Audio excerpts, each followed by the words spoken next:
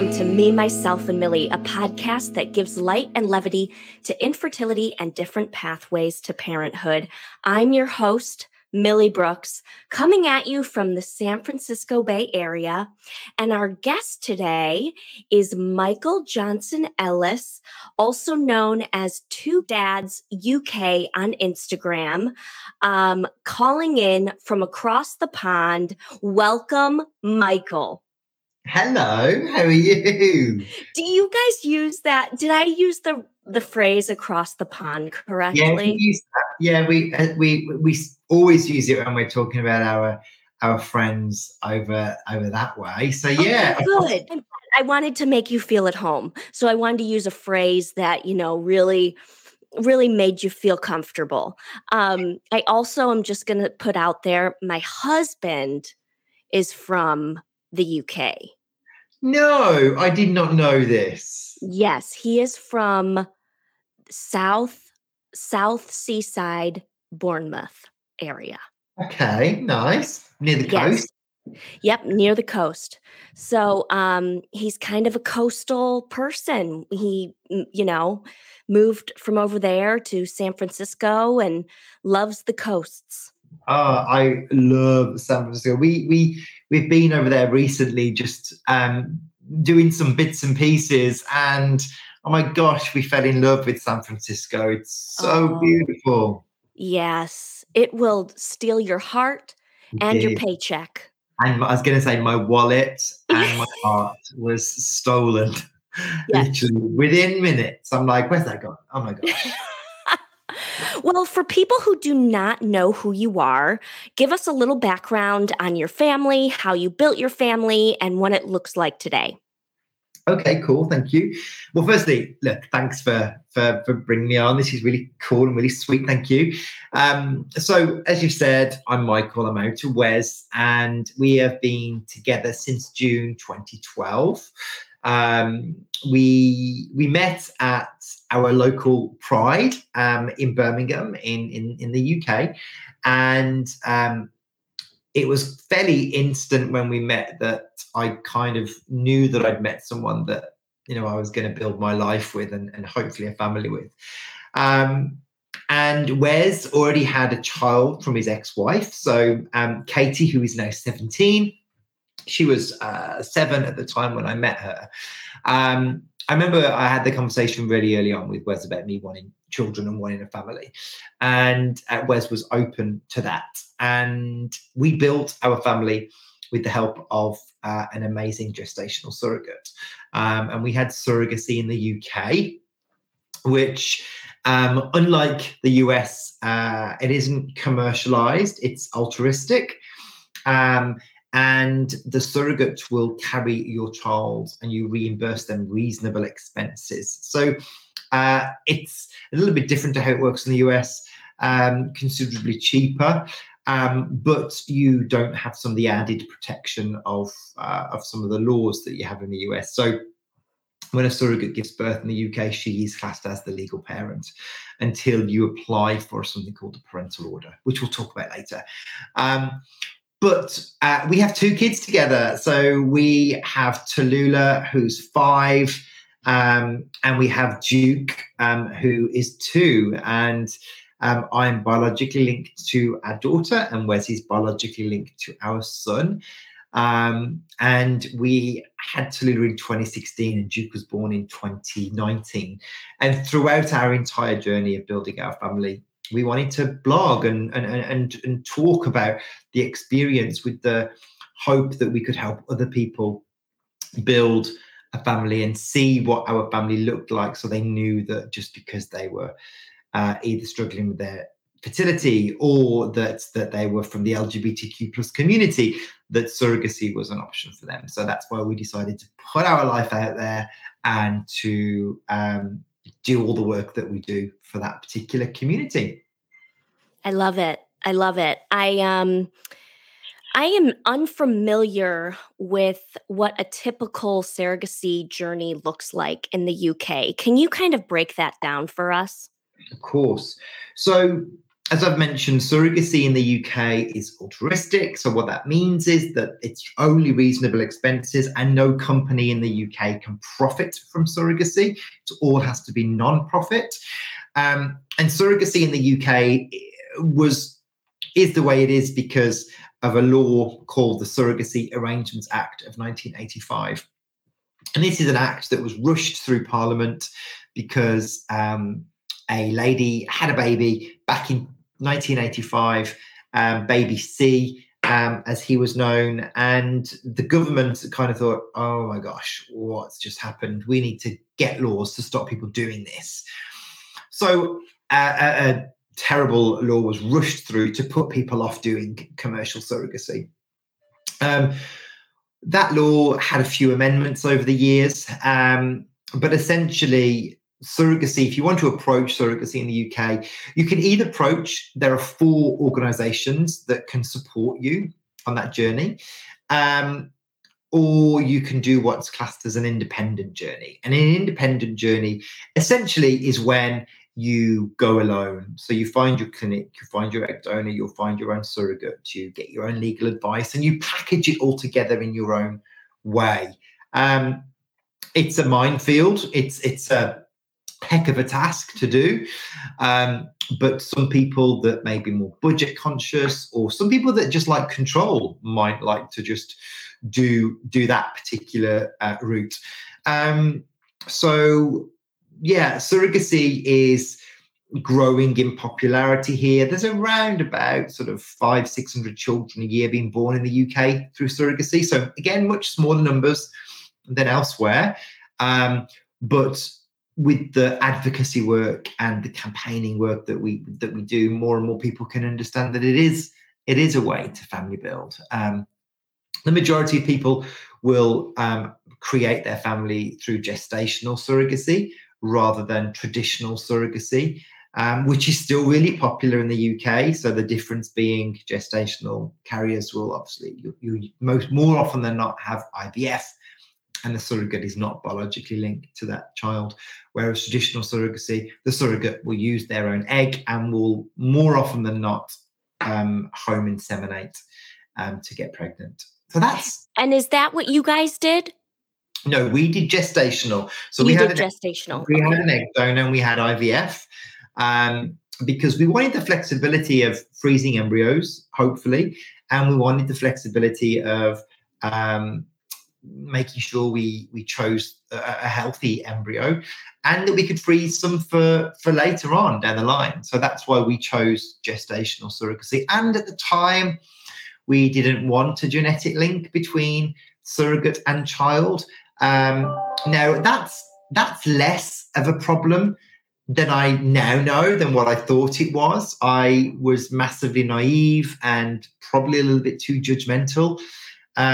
Whereas if you look at some of the data from the UK, there is no any more risk in traditional surrogacy than there is in gestational.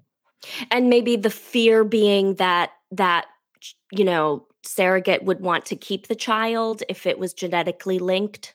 Yeah, and embarrassingly so. Yes, that was a fear. That is just not the case. That's not how surrogacy is. Now, if you look at it in the US and in Canada and in the UK, surrogates don't want to keep babies. Surrogates want to hand these babies back to their parents. But I was very naive and new to surrogacy, and like every intended parent thinks that is their biggest fear. That will happen. Whereas, we know from the data that in the UK, like less than 2% of cases have ended that way. Mm-hmm. So it's a tiny risk. There are cases equally in number that intended parents leave their pregnant surrogate. So, it happens on the reverse. And I think we often talk about that. We always talk about what if the surrogate wants to keep the baby? Well, rather than finger pointing at the surrogate, let's also look at the intended parents and make sure that's a great point. Yeah, that's a great point. Really strong enough to go through treatment, and that is not going to leave a surrogate pregnant, because it happens, and that's just repulsive. But Yeah. treatment is hard going, whoever you are, that you've got to be strong when you're going into this with your eyes wide open. How do the rights differ for LGBTQ plus couples wishing to pursue surrogacy? Thankfully, they don't anymore. So they're exactly the same. Oh, good. Yeah. So in 2010, the parental order process was changed so that people from my community could apply for a parental order. And we started to see the numbers increase for gay surrogacy, mainly from the Marriage Equality Act in 2014. We started to see the numbers increasing to the point of where it peaked that a third of all of those cases were two gay men.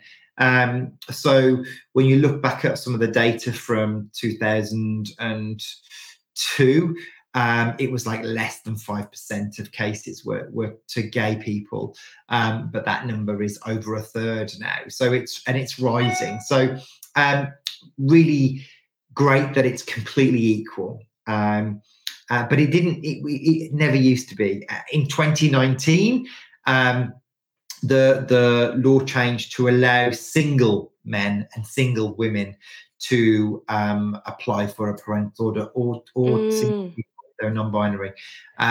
So a single person's parental order was allowed in 2019, which again was crazy that wasn't even allowed. Couldn't apply for a parental order, but they can now, thankfully. So yeah, completely equal. Okay, good. Well, give us a little bit of glimpse into the social reform that you and Wes are kind of trying to do in the UK. Like, what steps are you taking? Where do you begin with kind of trying to shift the work that you're doing? Sure. So we were very active on our Instagram and on our Facebook and on Twitter when we were having and building our first child and our family. And we got noticed on a couple of quite high profile brand campaigns initially, and that's how we came on the radar of certain people.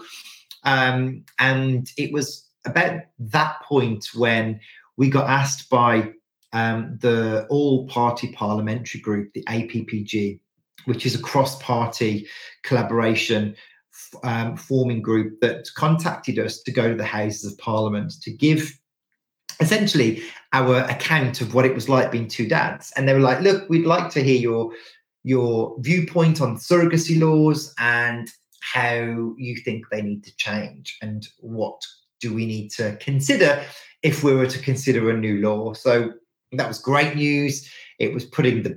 And when was this? What year? So that was in that first meeting was probably in 2017. That first meeting. So there's more. Oh my God, guys, buckle up. I mean, guys, settle in. We're in for some stories. I can't believe you talked to Parliament. I know. So we got asked to go. That was a surreal moment, and we gave our account. We got asked then to go back to some further meetings to do some roundtable discussions with other campaigners and other people from various communities. So single people, people that were surrogates, and people that were egg donors, and people that were also from organizations that were also campaigning. But our voice was specifically for intended fathers. So the all-party parliamentary group led the surrogacy law reform. And then in 2018, the law commissioners for England and Wales and the Law Commission for Scotland also decided that they also saw a great need here, and the reform needed doing urgently. So we got asked to participate in and sit on their parenting panel. I think there were 4 others, and we gave our accounts again of what that was like being two men, and how was it discriminating? How does the law need to change? And I personally went on their national roadshow. So I sat on their panel around the UK, and we went to open sort of mic consultancy events that were planned. Where I thought you were going to talk about an open mic event at Parliament, and I was. I wish. Can you imagine? They wouldn't let me do that. So we did these consultations around the UK, and the public came to hear about how the laws were changing. And there were people there that were for surrogacy. There were people there that were very anti-surrogacy. But they came to hear of what the law commissioner's proposals would look like potentially. And the proposal was incredibly detailed and incredibly thorough. And one of the greatest things that was coming out of these consultations was the fact that we were being listened to as intended parents, as surrogates, as healthcare professionals, that the law wasn't fit for purpose and intended parents were being discriminated against. And it was really tricky when you were a surrogate, to find out how you even become a surrogate, because it's illegal to advertise for surrogates in the UK.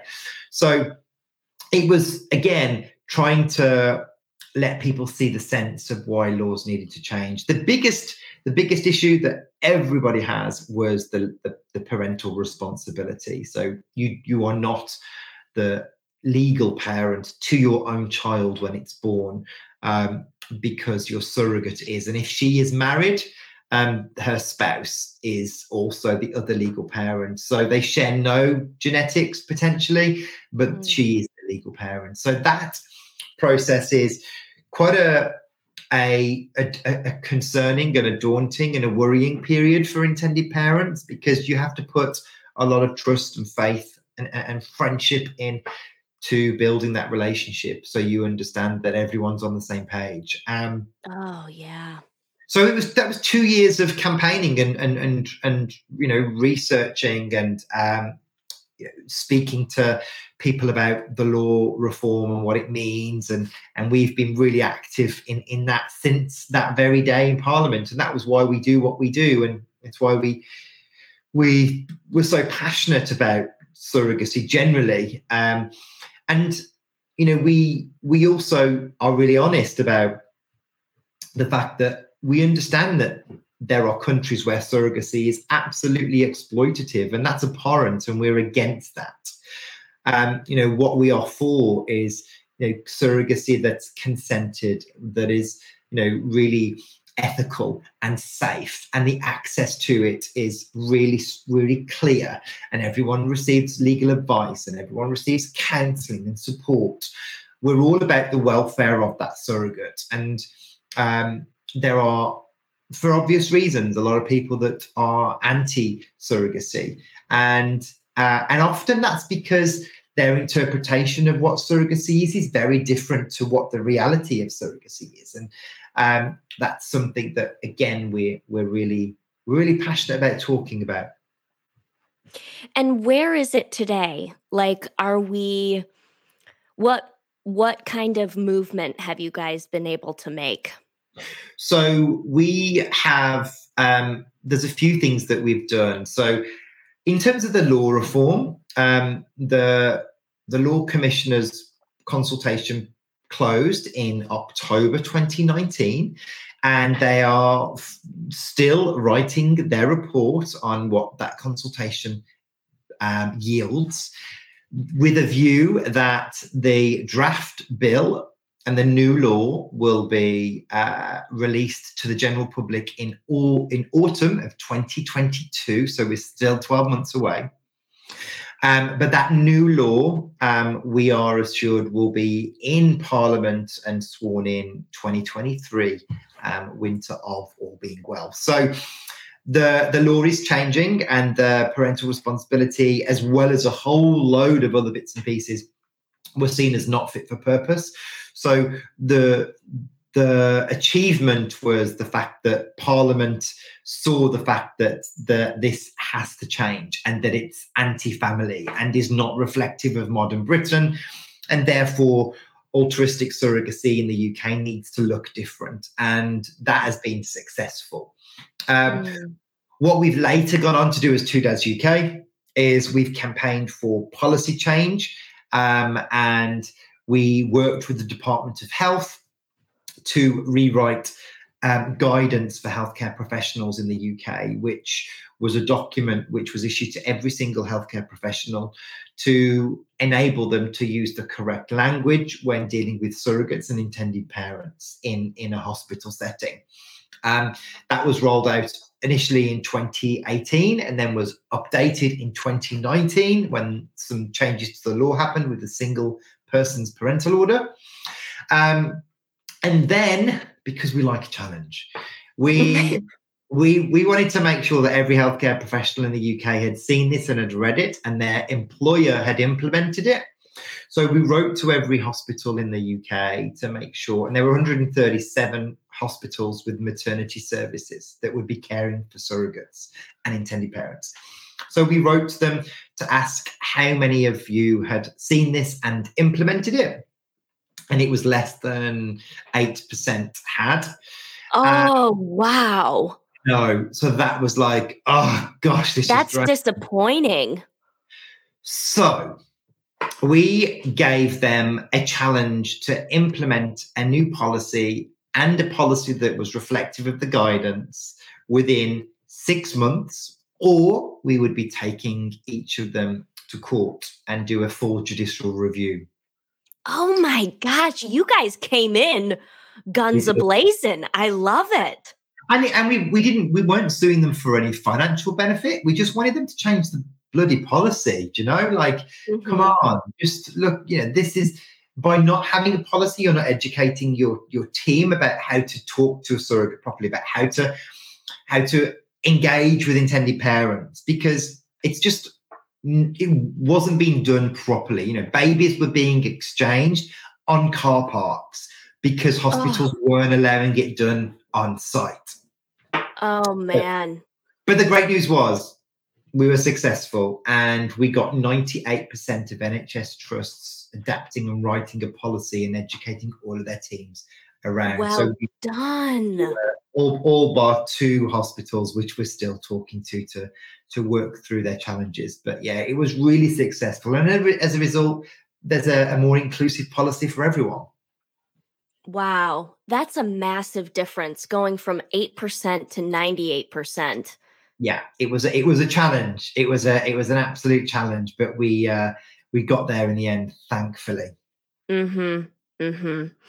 Well, and so you would say the biggest thing about all of this is hospitals understanding the correct language to use, how to support people in that position, and then also the parental order after delivery, correct? So that has a lot to do with birth certificate stuff.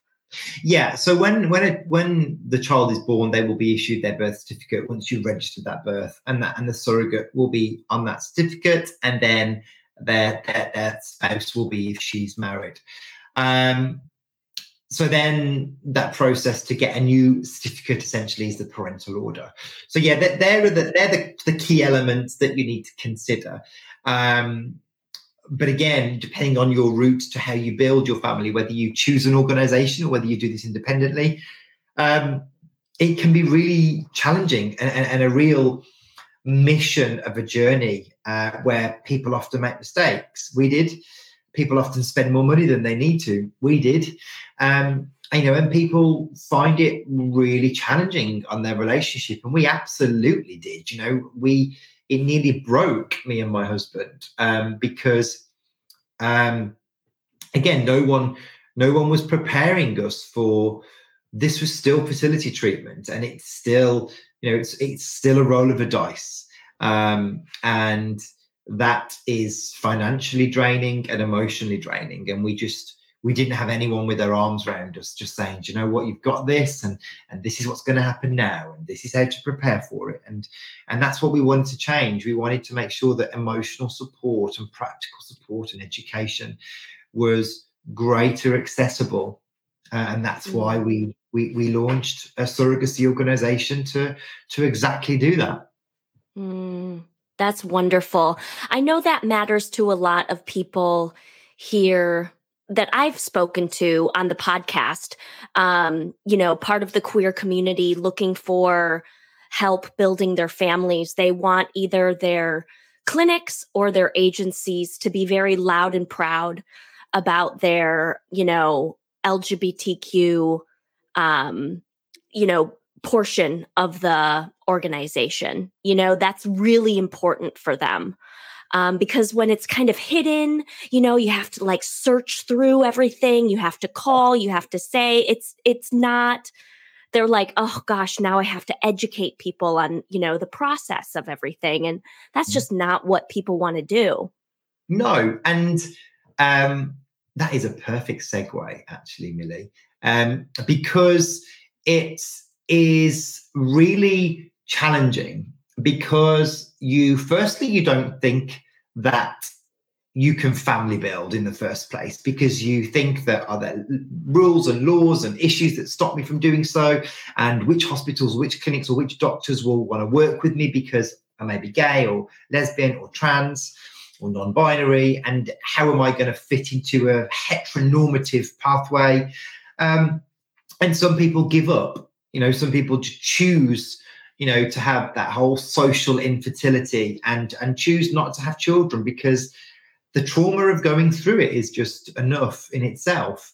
And that's when we decided to do something about that in the UK initially. And that was why we created the only LGBTQ family building show in Europe called The Modern Family Show. And it was an educational event that would guide and support the entire community through family building, whether it was adoption or foster to adopt or fostering or fertility preservation or IVF or IUI or donation or surrogacy. We wanted to put on 3 stages of educational content with advocates that had been there and have lived that road, that could talk to people and give them faith and hope and confidence that this is possible. So we wanted to connect all of the people that we've met over the last 5 years, all of the contacts that we'd made, and just share that little black book with a room full of people and go, do you know what? Boys and girls and everyone in between, just go for it. Go and find someone in this book that is going to help you. And that's what we chose to do. And it was really successful. And we had nearly 500 people come along and listen and take advice and that were really appreciative of what that was going to look like and do for them. So that was amazing. And that show, was it a performance or was it a video, like an actual televised thing? So it was like a big expo. Organizations would come, and we had people come from the States, we had people come from Europe and from the UK, and they would all give talks or talk about family building or give educational advice and support. And it was a 1-day event that took place on the 18th of September. It's happening in 2022. And it was just a real uplifting mixture of people that would educate others about what it's like to be a parent. And these were the routes that were available. So imagine like an expo, but with brunch thrown in, loads of glitter. Yes. And loads. You had me at brunch. And loads of just cool people, just all in the same boat, just desperate for a child and confused how to get there. So yeah, that is the Modern Family Show. I love it. Well, now we're going to pivot to the Elton John portion of the conversation. I'm really committed to getting a big name celebrity to back you guys. And the first person that came to mind was Sir Elton John. Where is he when you need him? I mean, he had a surrogacy journey and it was actually quite complicated for him. Yeah, it was. And I've reached out to Sir Elton on a number of projects, but I'm still yet to hear. But we want to do one of the other projects that we're working on in the UK is called Positive Surrogacy. And it's an initiative where we're trying to change the law for HIV positive people to access surrogacy in the UK, because you can't. If you're HIV positive, even if you're undetectable and on retroviral medication, you can't do surrogacy in the UK. You can only go to the US or to Canada or to Cyprus. And that's really expensive to do. And it's massively discriminatory, and we are working with a number of organisations to produce a very thorough white paper with the backing of some senior clinical staff in the UK. And I reached out to the Elton John AIDS Foundation to actually say, this is hugely discriminatory, and they really liked what we were trying to do. They agreed with it, so I'm just waiting to hear whether they want to fully back it.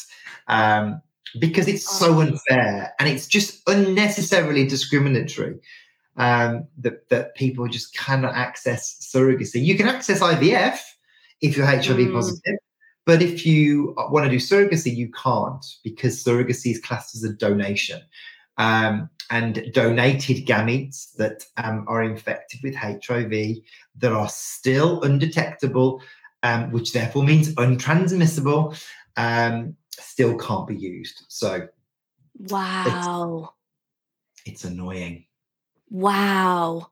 Well, I really hope they get back to you. Me too. I would love to. I just want to, obviously I want to hang out with Elton and David, but I want to have kids, obviously. But I want them to get behind this cause. This is huge. There are so many people that need this, and it's just out of order. Yeah, and their presence could carry a lot of weight, absolutely, throughout everything. For sure. I kind of want to shift over to a little bit more about, in general, in other parts of Europe, the surrogacy situation, because in prepping for this interview, I did a little bit of research on Sir Elton John and his situation, and it looks like he tried to adopt an HIV positive baby from the Ukraine, but it was rejected from the Ukraine government because him and his partner were not seen as recognized as a legitimate marriage. Yeah, a traditional couple in that sense. Yeah, like, what other parts of Europe are sort of rooted in these, Unfortunately, most of Europe is. So surrogacy is either banned or illegal in most states within Europe, and in places where you just wouldn't expect it, like France, Spain, Germany. You would expect those. Germany. Yeah, you would expect those countries to be very to not either have it illegal or banned. But yeah, it often plays, religion unfortunately plays a part in that. But yeah, so people from those countries tend to go to the US to do surrogacy, and then they have a fairly complicated entry back into their own country, because it's either a birth order change or having to go through a complicated adoption route once they go and enter, because they won't have parental responsibility of their children when they enter their own country. That needs to be still recognised by the country they return to. So surrogacy across Europe is unfortunately few and far between. Intended parents will usually have to travel, but yeah, they will definitely have to look elsewhere for surrogacy. That's so unfortunate. Like it just feels like you have to climb Mount Everest in order to find, to build this family that is just so conveniently, can be conveniently created for somebody else, Yeah, And I think especially when you're looking at surrogacy, because if you're joining surrogacy from a heterosexual point of view, you're coming at it from loss and heartache and miscarriage and infertility. So you're worn out. You just want someone to help you. When you're coming at it from an LGBTQ point of view, you're really excited, you're joyous. It's a celebration. You can't wait to start. So the two are very different, but equally have had their own struggles to get to that point. And, I will forever be gay, and I will forever be an advocate for surrogacy. And I will forever want to help people have children this way, because I love doing it. I get so much pleasure. We've helped over 320 people become parents through surrogacy since 2016. It's a real calling that I love. Just me and my husband just adore doing what we do. It's not a job, this is a real joyous task that we get asked to be involved in. It's just gorgeous. And I imagine you said that it doesn't feel like a job. I mean, do you guys have separate jobs outside of this, or is this your main focus? So we used to. So I have a medical recruitment business that specializes in the fertility sector. And Wes was working for a football club in the UK. He is a project manager and specializes in large scale events. So when we launched Two Dads UK, I had a real job. As what I like to call it. And then this got bigger and bigger and busier. And then we launched the Modern Family Show, and then we launched My Surrogacy Journey, and then we launched our podcast. And this then became our work. We were helping so many people on a regular basis that we're doing 15 consultations a week, and that number is increasing. And we now have a team of 15 that work with us and support us. So it's just grown now, and it now has become our main focus and job. Wow. And how do you guys make money? Like grants, donations, or, is there a payment that people need to make? So anyone through Two Dads UK, that's completely free of charge. We don't charge for any of those services for support. So for signposting accurate information and good clinics, we'll point people in directions. We don't receive any referral fees from lawyers or clinics or doctors. So we don't take any kickbacks from anybody. What I do, so I create content and write content for the fertility industry in the UK. So certain clinics will work with me and pay me a fee to produce content for them. So that funds Two Dads UK. And then we do brand collaborations on Two Dads UK. We've worked with the likes of Audi, and we've worked with some big supermarkets and some, baby brands and pharmaceutical companies. So that then produces an income. And then Modern Family Show, that's an expo. So people pay to come and exhibit and sponsor the event. So that's how that makes itself and makes itself operation. And My Surrogacy Journey, people pay a membership fee for us to help them fully concierge and manage their surrogacy journey, as well as finding a surrogate for them. So each of them have their own way to produce revenue. My Surrogacy Journey is a non-profit, and Two Dads UK and the Modern Family Show is profit making. Got it. Now, throughout all of this reform and change, what has felt like the biggest setback? Oh, the biggest setback. I think the biggest setback is the impact on Brexit. I hate using the B word, but the impact on Brexit in the UK for the law reform pushed things back 2 years. Because as soon as that started to happen, any law reform of any kind was insignificant. So many great pieces of new legislation just got moved down the pile because of the B word, and that was heartbreaking to see. I think it had knock-on effects because we didn't just have Brexit, we had a government change as well, a new prime minister, and then COVID hit. So again, all of these unforeseen circumstances just meant that the reform was just going to take a backseat. So that was hard to watch because you felt quite helpless, and you could see the impact on what that was doing for people. And then unfortunately there was the whole COVID effect generally on how that affected trying to conceive community. I was trying to put out a ton of content to keep people engaged and optimistic.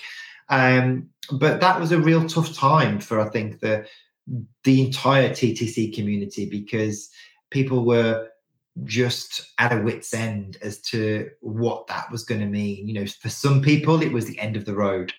And that was really hard to watch and to try and consult people through that real dark time. Mm-hmm. Throughout everything, what has been the sort of a pleasant surprise? The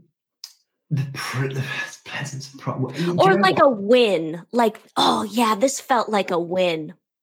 Do you know what?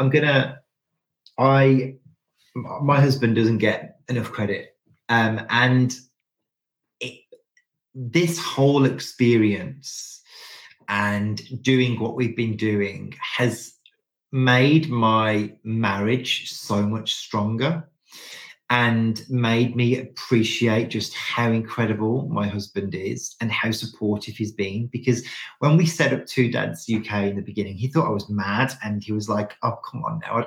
He's quite private, didn't really want our family out there, certainly didn't want our kids on social media. And he had faith.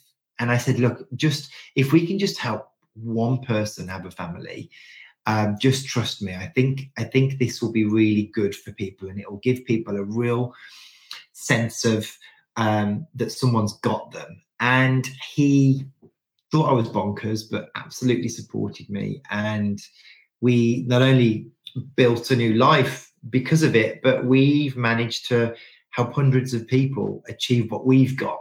And the joy that we get from that email or from that message is just amazing. And I think the sense of community has really bowled me over. And he's just been phenomenal and supported all of my crazy decisions to do bonkers things, to inevitably to help other people. What advice do you have for, folks that are in the LGBTQ community looking to pursue surrogacy in the UK? I would say, surrogacy is not a sprint.